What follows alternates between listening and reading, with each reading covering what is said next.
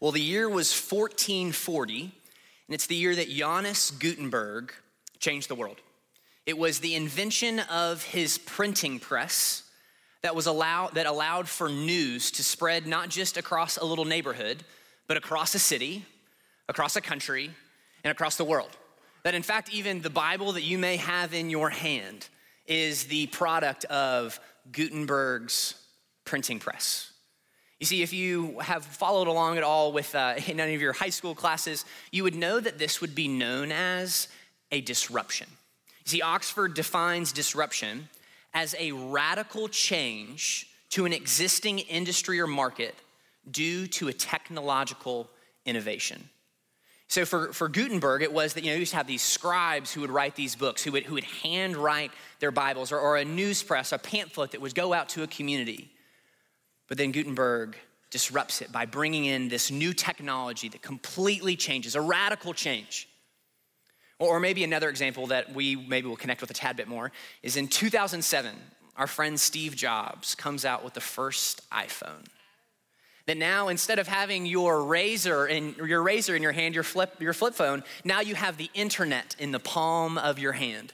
And Jobs is responsible for normalizing having a smartphone. Radical change, the introduction of a new idea, a new product into a given market. So why do I start there this morning? Is that as we walk through Acts chapter 9 today, we're going to be introduced to a character who experiences radical change. And this radical change is not the result of a new idea or a new product, but it's gonna be an interaction. It's gonna be a disruption with a person. And it's a person that changed everything. And so if I can have your attention for the next 20 or so minutes, online crew, attention for the next 20 minutes, I know it's hard. I'm gonna give you everything I have to help us walk through this disruption in hopes that it won't just change whether or not we have a razor or an iPhone or whether or not you're scribing it out or if you've got the printing press, but that it will change the fabric and the trajectory of our lives. So if you've got your Bibles, and I hope you do, we'll be in Acts chapter 9, starting in verse 1. If I was to title today's message, it would simply be The Disruptive Gospel. And to give you a little bit of a roadmap of where we're going, I'm gonna give you 3 truths and 3 exchanges, 3 realities about this disruptive gospel, as well as 3 exchanges that I'm gonna encourage you to make. I want you to trade in that razor for the iPhone. I want you to trade in the scribes for the printing press. So Acts chapter 9, starting in verse 1, but before we get there, I would love to pray, and I would love for you to pray. So would you join me? Father, I thank you for every woman and every man within the sound of my voice. God, that you know their names, you know their stories, and God, you are so glad that they're here today. So Father, would you speak to them? And if you would, in your own seat, would you pray and ask maybe for the first time that God would speak to you?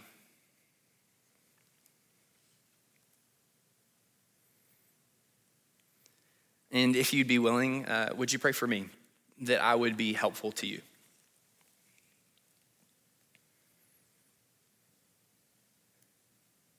So Father, we love you. May the words of my mouth and the meditations of my heart be pleasing to you. We pray this in the name of Jesus through the power of the Spirit. Amen. All right, Acts chapter 9, starting in verse 1. And God's word says this: Now Saul, still breathing threats and murder against the disciples of the Lord, went to the high priest and asked for letters. Everyone say letters. Letters from him to the synagogues at Damascus for this purpose, so that if he found any belonging to the way, both men and women, he might bring them bound to Jerusalem.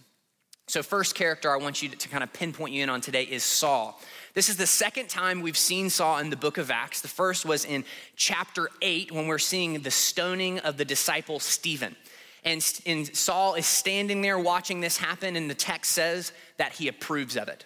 And that Saul went from there destroying the church. So now we find Saul in the first verse of chapter 9, and it says that he is still breathing threats and murder against the disciples of the Lord. Breathing there is really a direct literal translation would be breathing in, like all what he is continuing to do. The oxygen that fills his lungs is threats and murder against the disciples of the Lord. And in fact, like Saul has no discrimination on who he's trying to arrest. It says, if I could find anyone, men, women who belong to the way, my goal is to arrest them and bring them back to Jerusalem. So it's interesting here that he specifically asks for letters from the synagogue in Damascus. So essentially, what Saul's thinking here is if I can get a list of the Jews who would all be enlisted at the synagogue in Damascus, then I can find which one of these are followers of the way or are followers of Jesus, and I can find them, I can arrest them, and I can take them back to Jerusalem for punishment and possibly death. So I want you to see Saul this morning, friends.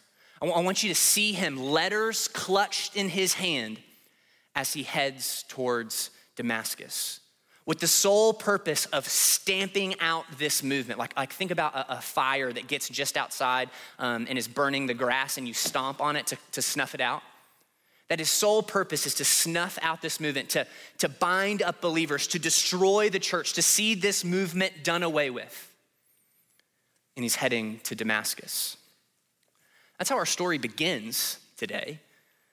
But if you flip with me to Acts chapter 9, verse 20, where our story ends, it says this: and immediately Saul began to proclaim Jesus in the synagogue, saying, he is the Son of God. And all those hearing him continued to be amazed and were saying, is this not he who in Jerusalem destroyed those who called on this name, and who had come here for the purpose of bringing them bound before the priests? But Saul kept increasing in strength and confounding the Jews who lived at Damascus. Catch this: by proving that this Jesus is the Christ. So all of the sudden, friends, the very man who is trying to snuff out and stamp out the religion is the very one who's standing proclaiming it. So what happened to Saul? A disruption. A radical change to an existing person. How did it happen? Let's keep looking. Verse 3, it says this: and it came about that as he journeyed, he was approaching Damascus, and suddenly a light from heaven flashed around him, and he fell to the ground, and he heard a voice saying to him, Saul, Saul, why are you persecuting me? And he said, who are you, Lord? And he said, I am Jesus, whom you are persecuting. So it's in this moment that Saul comes face to face, is down on the ground before Jesus. And I want you to feel the weight of this moment. Saul's entire life has been about, I'm going to destroy this movement. I'm going to take this down because I'm a devout Jew, and I will not have my religion be cast upon this lie that Jesus is alive. I won't have it. If there was a bottom line to the teaching and belief of Saul, it'd be this: that Jesus is dead and he has nothing to do with our future. So stop believing that he's the Messiah. And it's in this moment that he comes face to face, eye to eye with Jesus. Can you imagine having your entire life rocked? Like your entire belief system flipped on its head? Like, I thought Jesus was dead, but now all of a sudden I have this undeniable, irrefutable reality that Jesus is in front of me, that he's not dead, that he does have something to do with my life, and he's risen and reigning in glory. Like, this completely stands in direct contradiction to Saul's life. He's been confronted by the reality that Jesus is alive. Or maybe think about it this way. My mother-in-law and I share a love of John Grisham books. So if you're not familiar with Grisham, he writes these awesome courtroom narratives where he kind of walks you through a case. There's all these twists and turns. I like to call them candy because they're so easy to read. And they're terrific. But about 3/4 of the way through the book, the same thing happens. I'm sorry, John. But like there is basically a brand new piece of evidence is brought before the jury. And this evidence is juicy and it's good. And this evidence completely changes the trajectory of the story. And in the same way here, Saul has undeniable, irrefutable evidence right before him. Jesus is alive. This lie that I've been trying to snuff out is actually truth. And so here is truth number one of this disruptive gospel, is that Jesus confronts us. That Saul is on his way to Damascus to continue to bind up and to stamp out this movement. And Jesus stops him dead in his tracks and says, Saul, I'm not far off. I'm not dead. I'm not dead. I'm not just a part of human or past. I'm a part of your future. And Saul is confronted with this like, oh my gosh, like he's alive. And so what does this have to do with you and I? Is that the reality is whether or not we do not believe in Jesus or we do believe in Jesus, that there are going to be moments that Jesus confronts us. That he's gonna deal with our sin. He's gonna deal with our godlessness, that Jesus is gonna rub up against the rough edges of our lives. A pastor I really respect, his name's Tim Keller, he says it this way. He says, if your God never disagrees with you, you might just be worshiping an idealized version of yourself. My toes hurt. And for the sake of what we're talking about today, if your God never confronts you, you might just be worshiping an idealized version of yourself. That the direction and trajectory of your life, if it is not moving in the direction of God's best, there's a moment that Jesus steps in and is like, no more. Like there's a better direction for you. So hear this, I wanna be delicate here, is God loves you right where you are. Like hear that today. Like Romans 5:8, like while we were still sinners, Christ died for us. God loves you right where you are today, but he loves you too much to let you stay there. And so we have to be willing to say, Jesus, like you're confronting this sin in my life, this habit in my life, and I have to do something with that. In Christian world, we call it repentance. We call it turning towards him. So it's in this moment that Saul is met with the reality, man, Jesus isn't absent, but in fact, he's present. That he's not just something of the past, but he's eternal and moving towards the future. And so the exchange that Paul had to make, and it's the exchange I would challenge you to make this morning, is this. Exchange number one is to exchange the illusion of Jesus's absence for the intimacy of Jesus's presence. That if I'm being honest with you, this is helpful for me today, is that in the moments that I am heading to the Damascus Road with my own purpose, with my own plans that have nothing to do with God, I essentially am claiming with my life that I believe that Jesus is dead. That I believe that he's absent, that he has nothing to do, like I'm good. Like God, I got this. Like I can run my life better than you. Like come on. And it's in these moments that I just kind of pretend like he's gone. But then when I'm experiencing the intimacy of God, it's like, man, he's in front of me. This is a undeniable fact that Jesus is Lord and I have to deal with it. And if I'm being honest with you, those moments that feel like God is so absent, like he's so far off. Can I tell you the two characteristics of my life that whenever God feels absent? My Bible is closed and I'm not praying in my community. Because I mean, if we're being honest here, it's so easy, like whether or not, if you're just a human on planet Earth today, it is so easy for God to feel like he's so distant. But I would just gently ask you the question, is your Bible closed? And I would gently ask you today, like when was the last time you prayed with your family? When was the last time you prayed with your spouse? When was the last time you prayed with your small group? Like these things that web us together with Christ. Because here's the deal. He's not just an idea to be believed in. He is a person to be followed and known.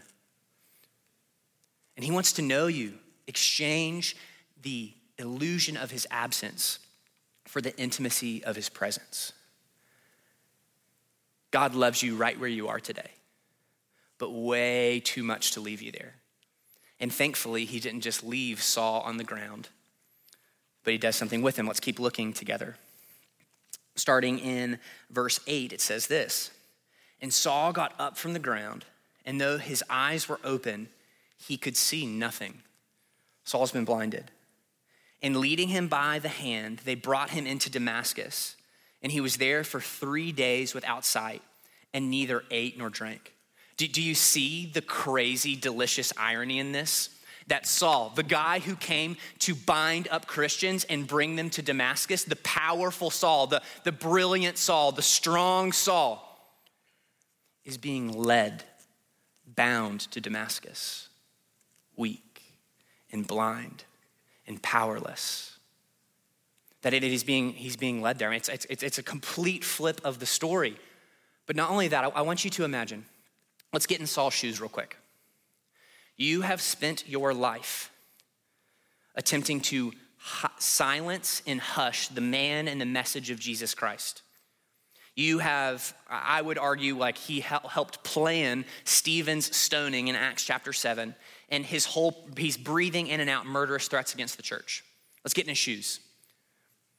And then you come face to face with the very Jesus you've been persecuting. Do you see him? What's he probably thinking? As he's being led to Damascus, Jesus doesn't tell him what he's going to do in Damascus, but rise and enter the city, and you shall be told what you must do. He's got to be thinking, what are they going to do to me? Like, what are they going to say? I'm a devout Jew, eye for an eye, tooth for a tooth. Like, it's only fair, I know there's a good chance I'm going to get tied to a pole and get pelted with rocks today, just like Stephen did. Or, the Romans were really into crucifying. I mean, Jesus was crucified. This would be a good way for them to get back at me, for Jesus to get back at me. See, he was crucified on a cross. Maybe they'll nail me to a cross. Do you feel it? And Saul has no clue that behind the scenes, God is working with a guy named Ananias. It's verses 10 through 16. For the sake of time, we won't dig into it too much. And Ananias is sent by God to go to Saul. And here's what Ananias says. "And Ananias departed and entered the house, and laying his hands on him, he said, 'Brother.'"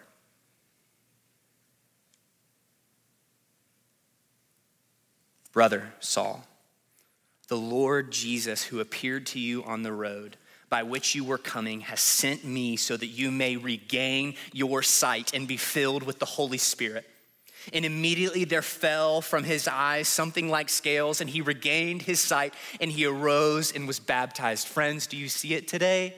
Saul was not met with judgment, he was met with mercy. He wasn't met with judgment, he was met with grace. Think about it, brother Saul, you're in the family. Dale Carnegie, who you may be familiar with, he says this. He says, "A person's name is to that person the sweetest, most important sound in any language." And I love that Ananias does Dale Carnegie one better. Not just does he call him Saul, he calls him brother. Welcome to the family. We're not here to condemn you. We're here to welcome you in. We're not here to rip you of things. We're here to give you the Spirit of God, to welcome you into the family. And I love that the scales fell from Saul's eyes, that symbolically he could no longer physically see, but he could, now that the scales had fallen, he could physically see and spiritually see. That he could see, man, this Jesus that I was attempting to snuff out is actually Lord. He's actually God, and he's not condemning, and he's not here to judge me. He's here to invite me into more if I would repent and turn to him. And the scales fell from his eyes. And so here's the good news for us today. And if you don't hear anything I say today, I hope you get this. There is no sin too great for the grace of God. There is no sin in your life, hear me. There is nothing you have done. There is nothing you have said. There is nothing that you haven't done or nothing you haven't said that is too great for the grace and the mercy of God. And I'm not saying, oh, this is good. I'm not saying that God's going to sweep your sin under the rug. No, he dealt with it, and he dealt with it on the cross. Like, it's been paid for. So you don't have to live in the shame and the agony of your past. Like Saul truly persecuted, killed Christians. And God's not just like, you know what, Saul, no big deal. No, death is terrible. Death is always the enemy. Instead, Jesus says, hey, like Saul, you've done those things. I paid for it on the cross. Welcome, brother. You're in the family. And I love that in the book of Romans, it says, where sin increased, grace abounded. So truth number 2 of the disruptive gospel is this, is that Jesus changes us. From the inside out, he changes us. And I'm just praying maybe for you today that Saul had scales fall from his eyes, and maybe just proverbially like some scales would fall from your eyes today. That you'd see Jesus for who he is. And he's good and he's kind. And then he's just and he's holy. That he hates sin, but he loves you. And he's dealt with your sin on the cross. He confronts us, but then he changes us. But it doesn't stop there. Verse 20, it says this, and immediately he began to proclaim Jesus in the synagogues, saying he is the Son of God. And then skipping down to verse 22, but Saul kept increasing in strength and confounding the Jews who lived at Damascus by proving this Jesus is the Christ. So we see in this moment that Saul is not just changed by this disruptive gospel, but then he is sent by this disruptive gospel. And so truth number 3 is this, is that Jesus commissions us. That's a fancy word of saying he sends us, that we're sent on assignment by Most High God. And we see that even with Ananias in this story as well. I know I had to skip past it, but in verse 16, it literally says, this Jesus who sent you, like he has sent me. And Ananias and Saul have both experienced God's grace, and so they give God's grace. Maybe think about it this way. This past month, my wife, Jameson, has lived in Birmingham, Alabama for medical school rotations. No, she has not left me medical school rotations. She's been there for a month, and we're so blessed. We had a family of a mutual friend who allowed for Jameson to live with them for the past month. And this family, followers of Jesus, plugged into their local church, they basically finished their basement and kind of built in a little apartment for one purpose.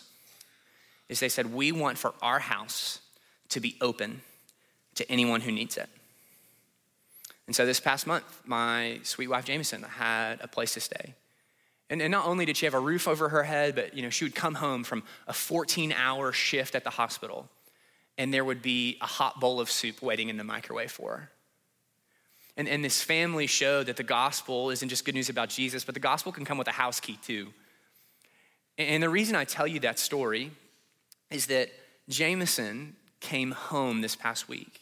And one of our first conversations back, she just said, Cole, I want to do that one day.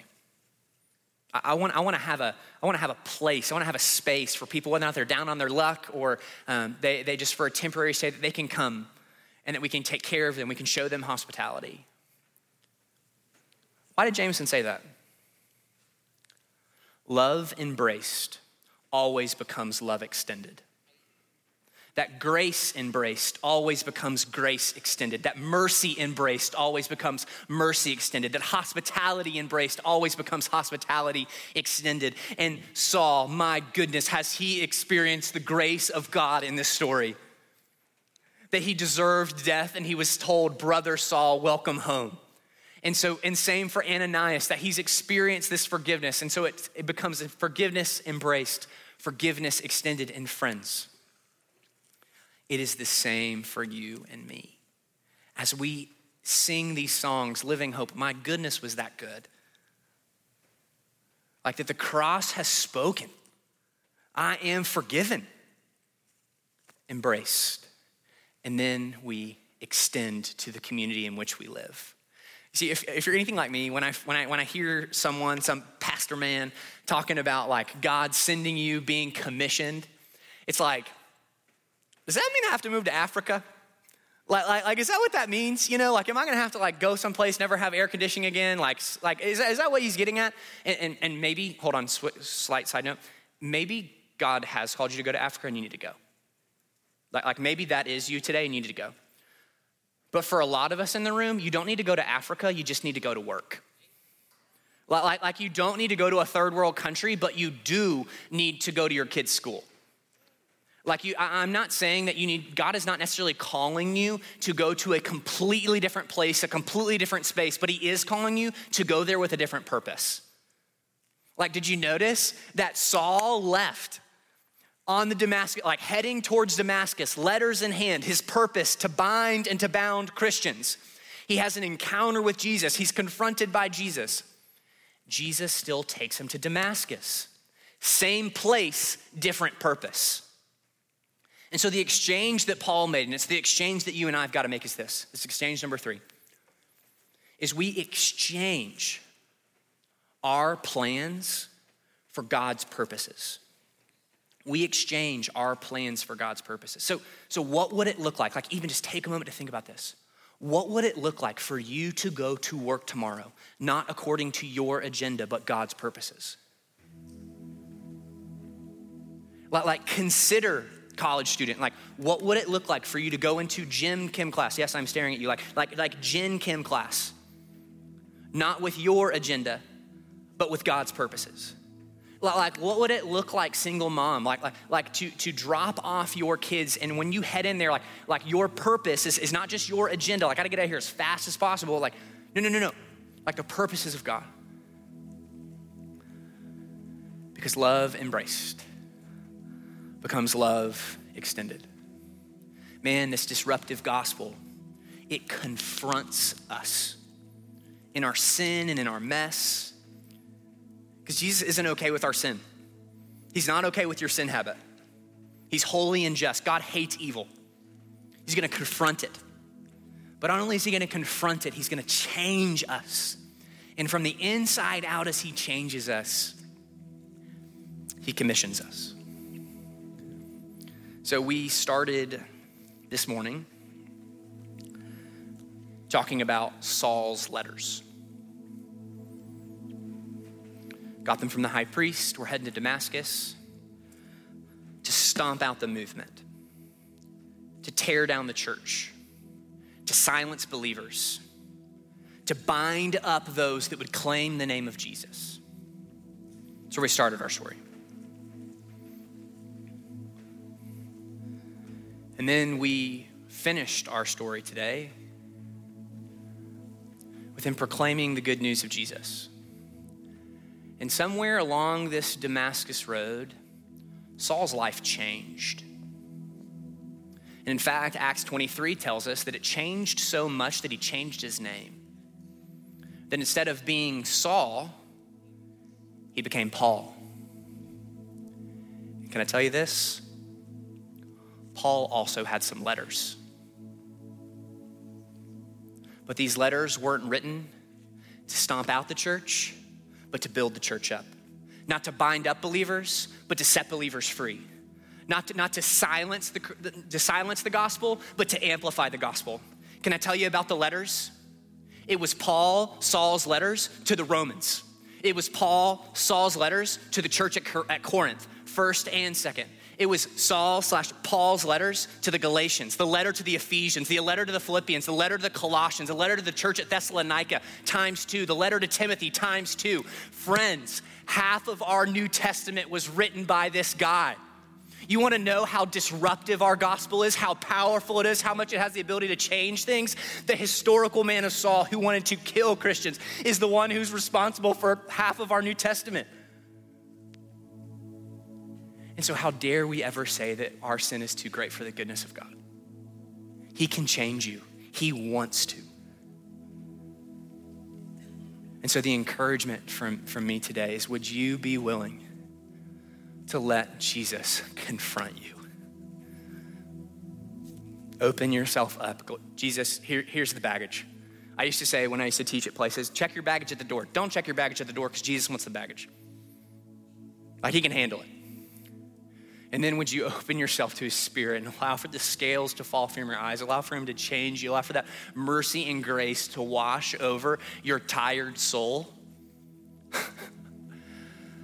And you can catch your deep breath for the first time in 3 years. And then when you embrace that love and embrace that mercy, the only response will be, how can I extend this to our community? How can I give this away, this free gift I've received from Jesus? And here is the exciting part. If you would be willing to allow the disruptive gospel to get into the fabric of your being, the marrow of your bones, it'll change your world. It's changed mine, changed Saul's, changed my wife's, it's changed Mike's, it's changed Ann's, it's changed my mom's, it's changed my brother's. It'll change you. And I want us to get this too, that if we, like collective North Star, like if we'll allow the disruptive gospel to get into our the fabric of what we do, and this whole idea of living sent, it won't just change your little world. It'll change our world. And it's a mission worth giving our lives to. Can I pray for you? Father, oh God, would you move in our hearts? And even now, would you even ask God, what part of that was for me?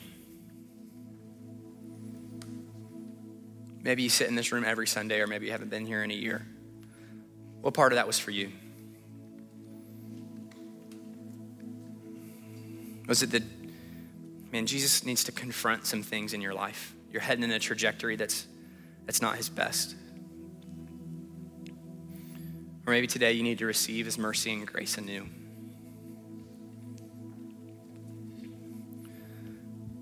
Or maybe you need to get off the bench and get in the game.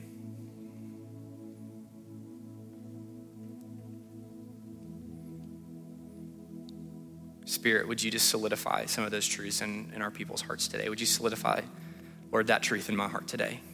Would you help me get in the game today, Jesus? So, Father, now we respond and we sing to you. We pray this in the name of Jesus, through the power of the Holy Spirit. Amen.